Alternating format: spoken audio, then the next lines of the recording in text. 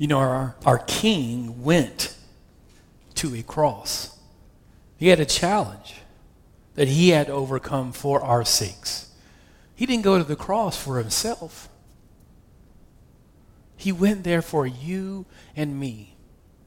It is my heartfelt conviction that for the past 2,000 years, our world has been trying to get us to undermine the authority of the cross, the reality of Jesus Christ, and what he accomplished for us on that cross. The world is doing its best effort. In some countries, I believe, Satan has designed a strategy of pure fear. We look at Iraq. We know Christians have been, over the last 6 months, beheaded for their faith. It's something we don't have to worry about today here in America. You go to Amman, Jordan. It's a different challenge there. Still in the Middle East. But there are Orthodox churches and Catholic churches. And people have a challenge. Is that the true faith?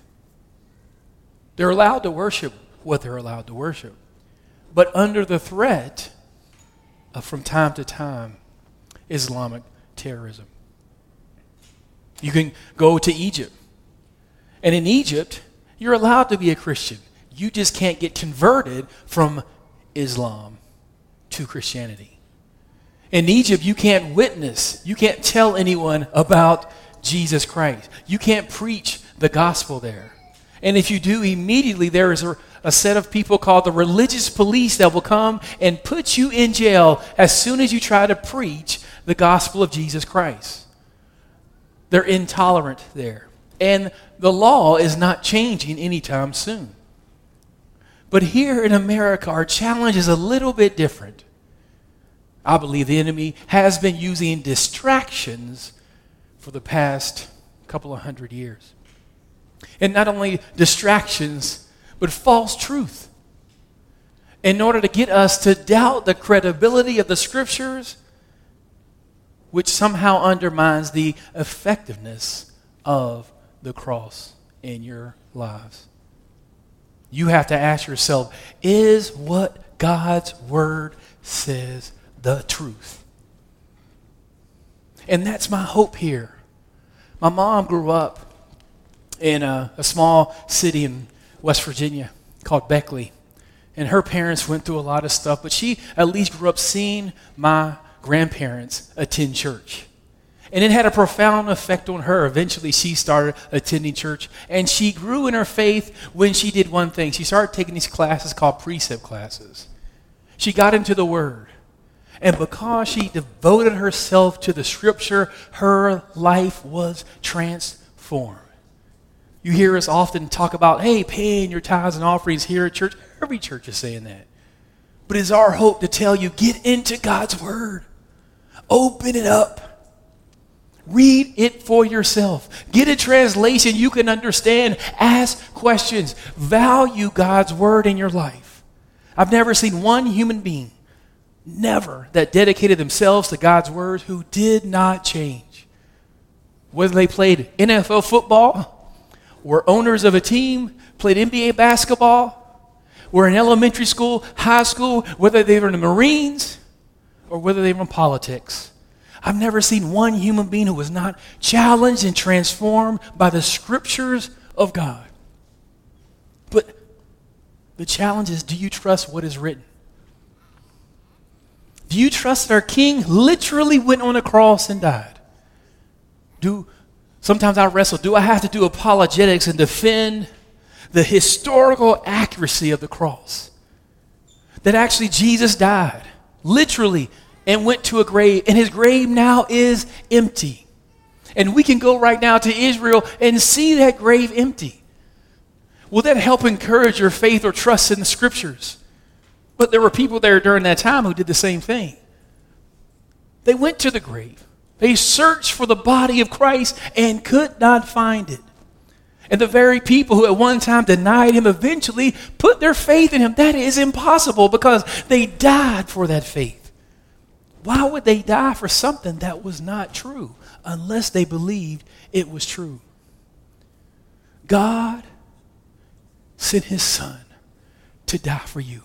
It's a historical reality. Any science will tell you if the scriptures are correct, then that man did raise to life, the man named Jesus. And what makes our faith different than every other faith on the planet is that our Savior, our Lord, the beginning and end of our faith is no longer in the grave, but he is living. And we believe he's coming back one day soon. But before his great victory over sin, death, and hell, he went to the cross and suffered. How many people, this is not a rhetorical question, saw the movie The Passion of Christ? It's okay. Even if you didn't see it, you're still saved. It's okay. I remember after I watched The Passion of Christ, getting up at the end saying, hallelujah. I can't believe Hollywood made a movie like this. It was amazing. Now, I'll watch half the movie like this. I'm not dabbing. I'm actually like covering my eyes because it was horrific. He was beaten and bruised and battered. Thankfully, Mel Gibson made it where they had cutaway scenes where it flashed back to the past or his mom, because if I just sat there for an hour and a half worth of torture, I would have been like, I got to get out of here. Last week, I talked about embarrassing things. This week, I don't like when people get hurt. When I talked about earlier that my son was choking, I was helpless. I didn't even think about doing a Hamlet to get the Lego out. I was like, oh no, I put my hand, I tried to sweep the mouth. There was nothing I could do. When I look at Jesus on the cross, there's nothing that I could do. It's a reality I have to accept, that my behavior put him there.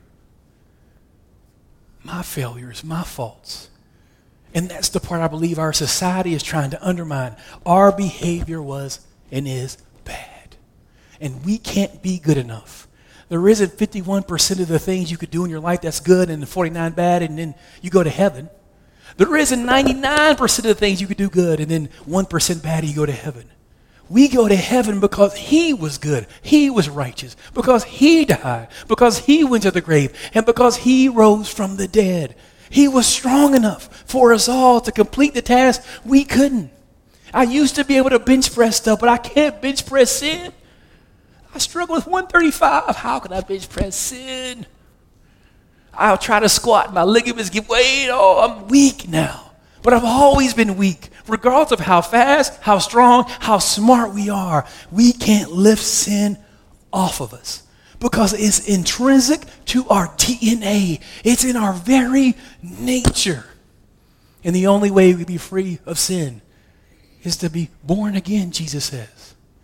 But our new birth comes from our placing our trust in God and receiving God's gift of the Holy Spirit. What are we to do with the cross of Christ today? Rejoice. Our King is victorious. He conquered the greatest test imaginable. And I'm going to make a proposition today. I don't think Jesus so much was afraid to be tortured. I don't think he was so much afraid to be beaten the way he was beaten. Cat o' nine tails with spikes or bones on the ends of them that ripped into his flesh. I don't think that was his ultimate fear or concern. Say Jesus' fear, concern. Thank you, Lord, for fixing my grammar and language. I believe ultimately Jesus' concern was much deeper than we can ever imagine. And it's my hope today to communicate what I believe Jesus Christ's ultimate concern was when he went to the cross. I don't think he was concerned in the garden about going to the cross or his disciples leaving. He knew all that stuff was going to happen. Have you ever read the book Jesus Freaks or Fox Books of the Martyrs, where people have given their lives to Christ and rejoiced as they were suffering? We have empirical data that there were people being burnt with fire clapping. Now, I'm not saying I'm man enough to clap while I'm being burnt, or I'm strong enough, or I'm smart enough, or I'm devoted enough, but I know through God's Spirit and his grace, I can do all things. But Jesus Christ had God's Spirit without measure, but why was he so stressed in the garden that he was sweating great drops of blood?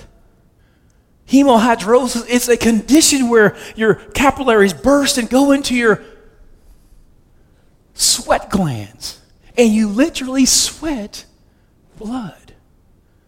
He was that stressed. But I'm going to make a proposition. It wasn't because of the cross. It wasn't because of the beating. It wasn't because of the loneliness that his disciples leaving him. It's something much deeper. We're going to address that today. Jesus Christ's true suffering was much deeper than you can ever imagine. Have you ever considered suffering for God? Very difficult subject. Last week, we had a great conversation in small group about our feelings in obeying God, being embarrassed and then still trusting God's word. It was really, I can say, intense conversation. Some people were like, man, we can talk about that now. It sounds good, but the reality of it is, and that's so honest. I'd love to tell you today, you know what? I believe in God, and I don't care what they tell me or what they threaten me with. I'm going to be faithful until the end. And then let somebody come in with guns right now saying, renounce Jesus or die. I hope I'm not this dude. But I may be the first guy. I'm just maybe, I don't know. My hope is I'd never run, that I'd stand for Jesus Christ regardless of the consequences. I've managed my thoughts up to this point saying that if it came time for me to suffer, not just die, but suffer for Jesus, I would do it because he loves me. That's why I pray and I read my scripture so that during times of testing, I can stand. This week when my little boy swallowed the Lego, as a husband, I was failing. I started defending myself in an argument. I couldn't even pass that little test of Lego. So how do I think I'll be able to stand when it comes time to stand up for Jesus Christ? I don't know. But I trust God's grace that during those times, he'll strengthen my heart to stand for Jesus during the storm. But God expects us to stand.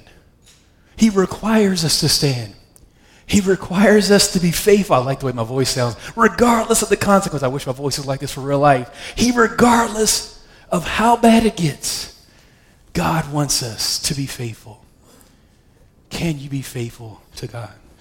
I got a quote from a man named John G. Lake, famous evangelist and healing minister. He said this. He said, men have said that the cross of Christ was not a heroic thing. But I want to tell you that the cross of Jesus Christ has put more heroism in the souls of men than any other event in human history. If you can, open your Bible to Mark chapter 15, verses 21 through 41. I ask this question, and you can ask yourself this question every day. Do you trust God? Does anyone know? The Bible says in Psalm 19 that the heavens declare the glory of God, the firmament show forth his handiwork. Day into day the other speech, night into night the other mouth. There is no speech or language where the voice is not heard. The Bible says the very heavens give God glory and communicate his glory on a daily basis. The Bible is true. I take it as true. But I have a challenge believing that. Maybe it was because of evolutionary teaching. Maybe it was because of the Big Bang teaching. But I trust God's word now. And where there's areas of weakness in my faith, I spend my time trying to build up those areas so I can stand in faith and preach boldly so that I can get glory. I don't want people to come to this church and see that I'm timid about God's word, but I stand on God's word because I want you to believe in God's word more than anything I could possibly say. My hope is to keep pushing you toward God's word and keep pushing you toward God so that when your time of testing comes, you can stand. Because if you stand for Jesus during times of testing, you are giving him glory. Stand for Jesus. The heavens declare the glory of God. Do you know we are on a ball of water? Wait a minute. Currently, the earth is as currently constituted a ball of water. And we are spinning. Does anyone know how fast we're spinning? 1,000 miles an hour. I'll set them up. Hey, we'll debate later. Those falsified facts. 1,000. We are spinning right now. Our rotation is we are actually spinning at 1,000 miles an hour. We are on a ball of water and we're spinning at 1,000. Does anybody know we are circling a ball of fire? We're on a ball of water, spinning 1,000 miles an hour, circling a ball of water. And you know how fast we're going around the sun? Say it again. Go ahead, it's okay. We're doing it 67,000 miles an hour. Wait. We are on a ball of water, spinning at 1,000 miles an hour, and we're going, as we're spinning 1,000 miles an hour, around the sun at 67,000 miles an hour. This is for dramatic effect.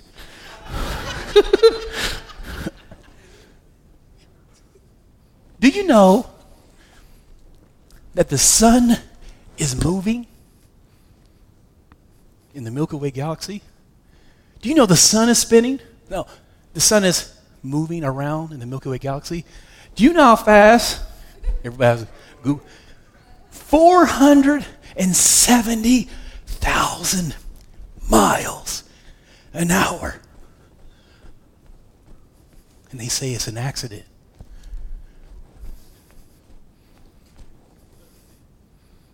We're spinning, guys. We're on a ball of water. We're around a ball of fire, hurling through the universe.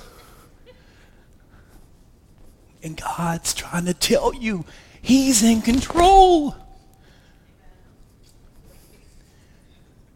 I mean, it's so ridiculous, but we've been bombarded by our culture to doubt everything about God. God loves us. Don't you understand how much He has prepared for you for all eternity? He sent His very best to die for you. You are going to be a kingdom of priests for eternity.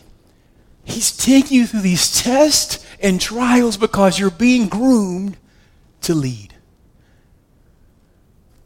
But all of our inheritance comes from us trusting in this event right here. Mark chapter 15, verse 21 says, Then they compelled a certain man named Simon the Cyrenian, the father of Alexander and Rufus, as he was coming out of the country passing by. Now I got to go back again. We talked about John, the first witness or gospel testimony about Jesus Christ going to the cross. And John had Jesus' accusation written as what? Jesus of Nazareth, King of the Jews. And we kind of played with that, and we know it says, God saves the separated. He's the king of those only passing through life. We went last week to which gospel? Matthew. And Matthew said what? This is the King of the Jews. Matthew saying X marks the spot. This is the one. And all of the Jewish people are like, this can't be the one. He went to the cross and died. That's embarrassing. That's shameful. And He went to the cross for us. This week it says something a little bit different. So now we see this historical fact in verse 21. And 22, and they brought Him, Jesus, to a place called Golgotha, which is translated place of a skull. We see a geographical fact here. In verse 23, it says, Then they gave Him wine mingled with myrrh to drink, but He did not take it. They give us a biological fact here to show that He's still alive before He got on the cross. In verse 24, it says, And when they crucified Him, they divided His garments, casting lots for them to determine what every man should take. And they're giving us prophetic fact right here. Let's go on to verse 25 now. Actually, I skipped 25 on my notes, so I apologize. I'm not a false teacher. I apologize. You can go right now to your Bible and says, this is the accusation that was placed above the head of Jesus Christ. And then it says here in 26, the King of the Jews. And I'm trying to tell you, if you have a trouble with any of these accusations, this would be the one. We'll conclude next week, but this would be the one you have trouble with. I'll throw you a little hint. Mark skips through his gospel. It's almost like Jesus was alive and went through 1 week of life and it was dead and then was resurrected. There's a word that occurs over 41 times in Mark, and it's called immediately. Every time you read Mark, it's always saying, immediately he did this. Immediately, it's almost like Jesus was alive for a week and he was gone. Mark cut out a lot of the details. I'm trying to bias, but I'm trying to tell you the truth. Verse 27, with him they also crucified 2 robbers, one on his right, the other on his left. So the scripture was fulfilled, which says, and he was numbered with the transgressors. Prophetic fact there again. And 29, and those who passed by blaspheming and wagging their heads and saying, aha, you who destroyed the temple and built it in 3 days, save yourself, come down from the cross. And 31, likewise the chief priests also mocking among themselves with the scribes said, he saved others, himself he can't save. Now when the 6th hour had come, there was darkness over the land until the 9th hour. And at the 9th hour, Jesus cried out with a loud voice, saying, Eloi, Eloi, lama sabachthani, which is translated, what? My God, why have you forsaken me? Take a pause right there. If you trust God's word is true, or if you're the type of person that says, you know what, I want to believe it's true, I don't care what historical argument you have, this one would have been the one that would have caught me up. Jesus Christ fulfilling God's will to a T. And then him crying out these words, why have you forsaken me? Notice we didn't get this when he was suffering. We didn't get this when he was being beat. We didn't get this when he was being tortured. We didn't get this when he was being forsaken by his disciples. We got this when he's on the cross. He's like, God, why have you left me? He's completely vulnerable, completely nude, completely helpless. And at the moment of his greatest need, he says what? Why have you forsaken me? We'll come back to that. In verse 35, it says, some of those who stood by, when they heard that, look, they said, he's calling for Elijah. They're misunderstanding what he's saying. Then some ran and filled a sponge of sour wine and put it on a reed and offered it to him to drink, saying, let him alone. Let us see if Elijah will come and take him down. So they're saying, you know what? If he's the Messiah, let Elijah come and take him down, and then we'll trust his words. We'll believe that he is the Son of God. Verse 37, it says, and then Jesus cried out with a loud voice and breathed his last. Then the veil of the temple was torn in two from top to bottom. Really interesting point here. It was torn how? From top to bottom. The veil is over 15 feet high. This is a historical fact that people can come and refute if it was a lie. But also what's interesting is this veil is 4 inches thick. Signifying what? That God ripped the veil. For 39, so when the centurion who stood opposite him saw that he cried out like this and breathed his last, he said, truly this man was a son of God. There were also women looking from afar, among whom were Mary Magdalene, Mary the mother of James the Less, and Josie of Solomon, who also followed him and ministered to him when he was in Galilee. And many other women also came up with him to Jerusalem. Now, if I was a bad man, I'd skip over this. Now, if the disciples were bad guys, they wouldn't put this point in here. But this point is so important. Because you notice who wasn't at the cross? His disciples. Not one of them, according to Mark. But who were there? The women. They're making, in this culture, they're making themselves look bad. But they're doing that not in a sense for shame. They're trying to say, this is historically accurate. When the bullets were flying, the disciples were. And who stayed? The women. Peter, the rock. Where are you, bro? Big man. Tough guy. The women stayed. And anybody who's reading that during that day and time was like, God, these men are sorry. They're scary. This brought shame to them. But they're willing to put their shame out there for historical credibility. This is what happened. When the bullets started flying, I was scared. But those women stayed. This is the truth. I'm willing to tell the truth, even at the sake of making myself look bad. Let God get the glory. All right, let's get a couple of points and we'll get out of here this morning.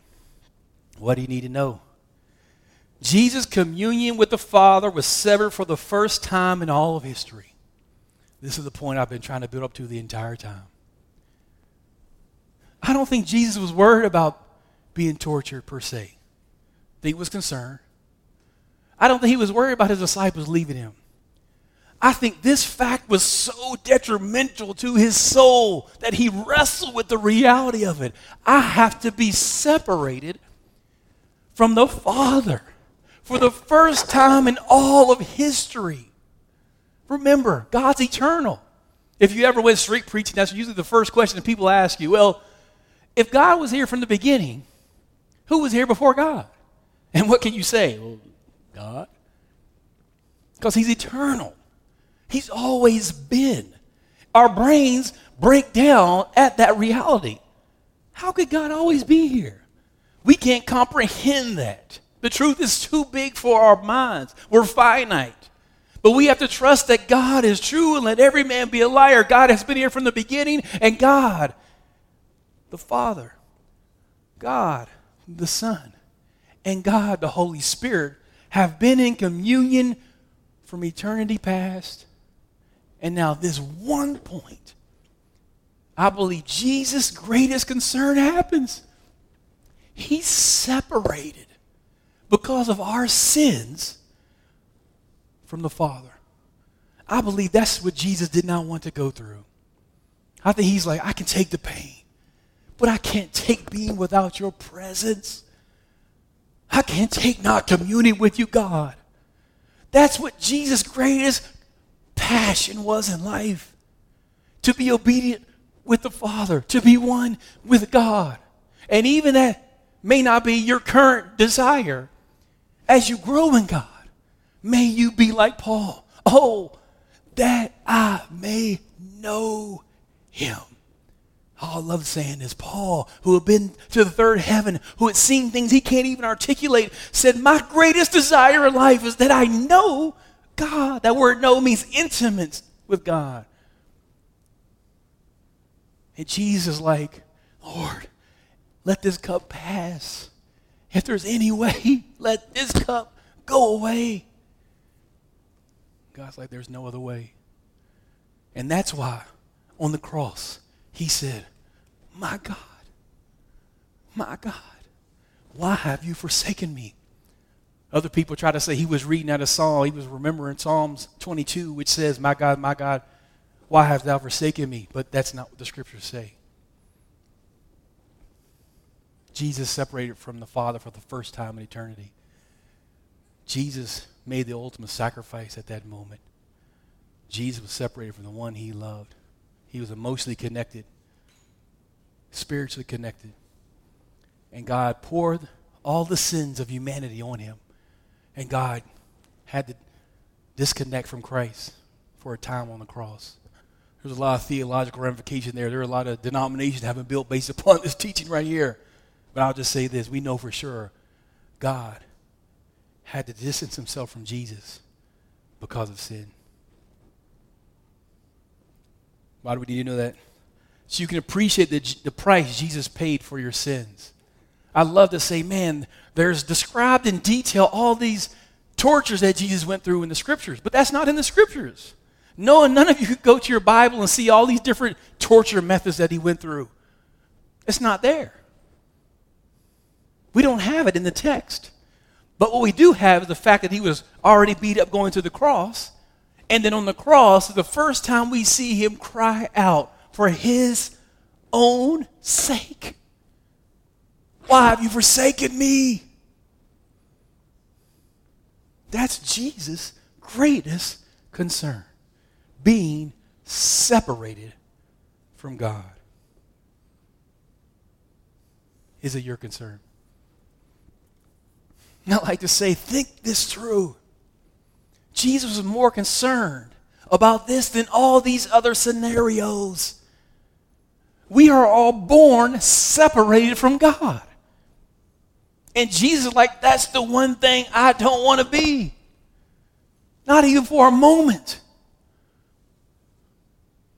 I pray you have a desire this morning to get closer to God, to experience the joy Jesus Christ has with being connected with the Father. Bless you. So what do we need to do?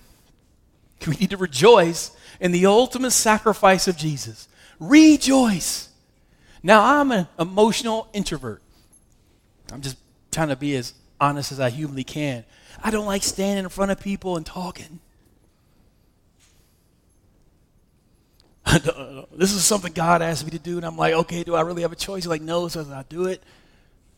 So what I do is when I'm at home, I'm learning from Zay, I practice embarrassing myself so I'm comfortable embarrassing myself in public. Zay said he wore a Lifesavers outfit to church, to school, to get people to get used to people ridiculing him. I'm like, oh my, that's the wisdom of the Lord. So I'm not that brave yet, so I'm doing it by myself, but it's still tough.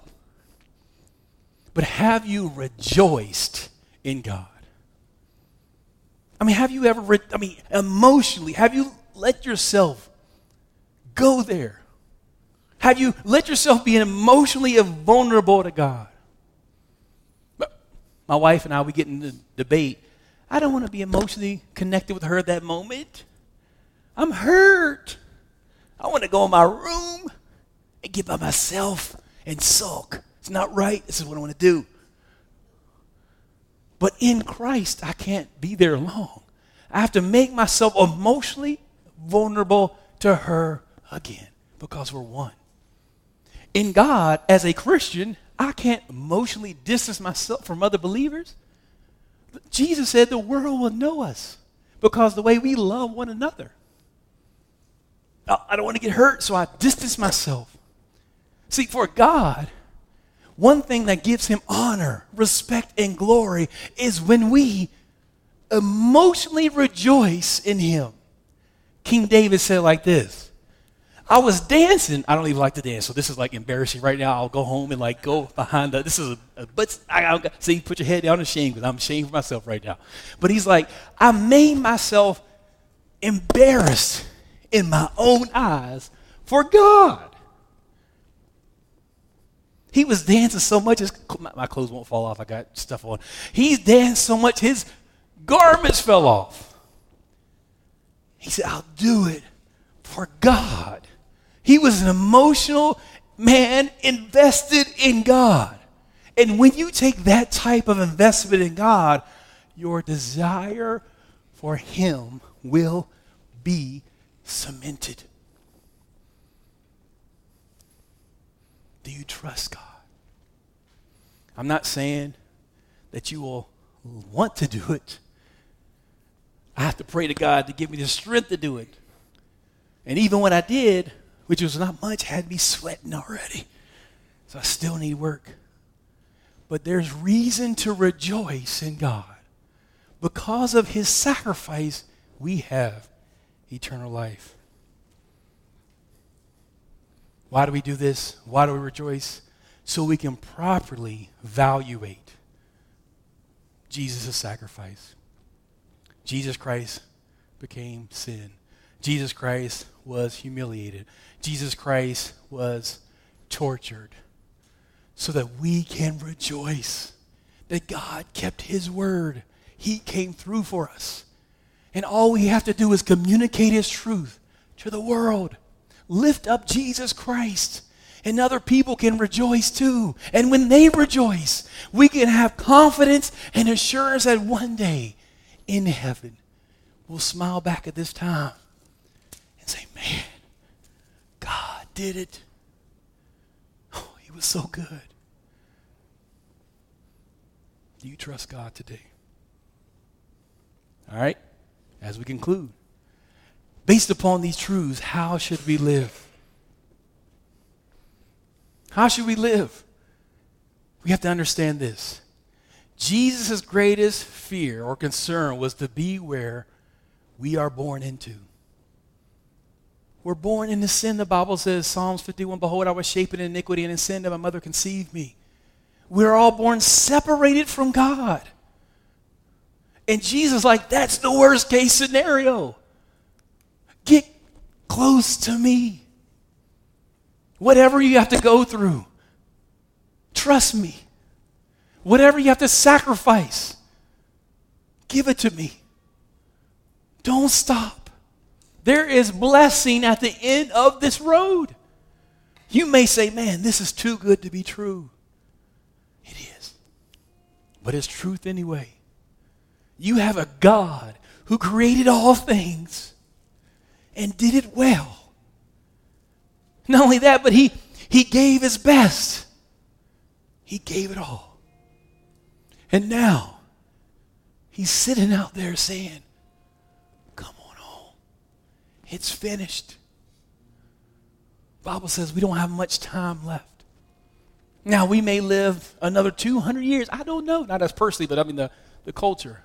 500 years. Maybe, I don't know, but it could end tomorrow. The Bible says no man knows the day or time. The question is, are you willing to commit wholeheartedly to the King who conquered the cross today? If you've been half-hearted, lukewarm in your walk with God, why? I'm not saying give up your job. Keep working. There are other people that need to see Jesus Christ in your life. I'm not saying stop working out. Keep working out.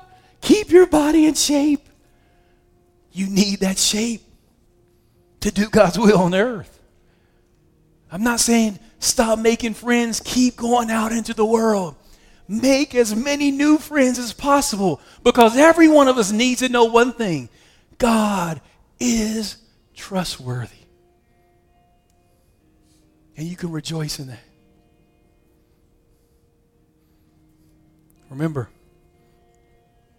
Jesus suffered for you.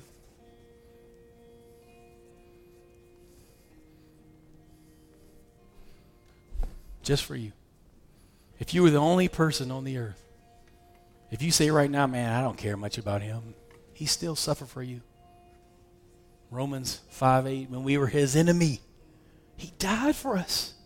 When we were hostile toward him, when we didn't like him, when we hated him, he still died for us. You don't have to be right to accept this as truth. You just got to humble yourself and accept it as true, because it is. You may go home this evening and watch Daredevil on Netflix. You may watch Batman versus Superman in a couple of weeks. You may forget everything I'm saying. The Vikings may win the Super Bowl next year. They may. The Packers may not even make the playoffs, and we may rejoice. Your family may come together next week.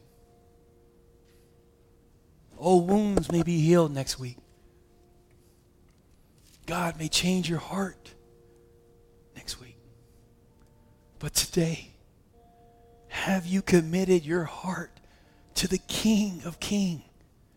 You know, our president has Secret Service. No one gets to the president. He has people who are trained. I saw a video on Facebook where a limousine was going backwards, like 100 miles an hour, literally hitting curves backwards. I mean, curves, bulletproof car. No one's going to get to the president. And it doesn't matter who the next president is. No one's getting to that president either. We have learned our lesson as a culture. But our King, made himself vulnerable for us all. He said, have your way with me. And humanity killed him. But whether humanity knew it or not, that was his plan. To die so that you could live forever. He didn't fail. Let me pray for you. Father God, thank you for this time of communicating your word. I ask you, Father God, to help it go deep down in good soil. And I pray, Father God, it produces a harvest 100-fold. I pray, Father God, that your word says one waters, one plants. God, you give the increase. So, Lord God, I don't know if I'm planting or watering, Lord God, but I trust you to give the increase. Help us not be the same. Move by your Spirit. Cover us, clothe us, empower us to do your will here in Brooklyn Park, in Minnesota, in the United States. Lord God, help there be a movement of making disciples who trust you regardless of the consequences. Help us devote ourselves to you, Father God. And as we seek your kingdom, Lord God, your word says that all these other things shall be added. So, Lord God, we love you for you, Lord God, but we trust that you'll provide for us, that you'll take care of us, that you'll heal us, that you'll comfort us, Father God, that you'll encourage us, that you'll make a way, Lord God. And as you do that, Lord God, we'll make sure to point back to you, give you all the glory, all the honor, and all the praise. While all heads are bowed and eyes are closed, if there's someone here today that you've not accepted Jesus Christ as your Lord and Savior, you've not accepted the sacrifice of our King, if you're here today and you want to accept Christ as your Lord and Savior, if you want to have a surety that you have eternal life, while all heads are bowed and eyes are closed, I ask you to raise your hand really quickly and put it down and we'll pray for you. Is there one today you want to accept Jesus Christ as your Lord and Savior? Is there anyone here today that you previously accepted Jesus Christ as your Lord and Savior, but you walked away? The Bible says the cares of this world choked out the seed, planted in good ground because it was planted near thorns. If you're here today and your desire for Jesus Christ has dwindled, if you're caught in a cycle of guilt, you want to get back to Jesus, while all heads are bowed and eyes are closed, just lift your hands really briefly, and we'll pray for you. Is there anyone here today who wants restoration with the King of Kings, Lord of Lords? Amen. Well, if you look to my right and to my left, there are two men here who will pray for you. And also a Doja, if you come up here. And if you're a young lady or you want a lady to pray for you, we have Doja here. If there's someone here today that you need prayer for anything, physical or mental or spiritual or financial, if you need help today, if you need prayer, they come up for prayer after service. We're going to try to leave this altar open for you. If you need to have a conversation with Jesus, this is your time. We're going to keep the music playing. We're going to have an atmosphere in here of worship and praise. You want God to do a work in your heart? Let him do the work here. I'm going to pray for you. I'm going to be released. We're going to have victuals at the foyer area to my left. As I pray, I want you to go and do the work of the ministry. Church isn't over when service ends. Church is over when you hear these words from Jesus. Well done.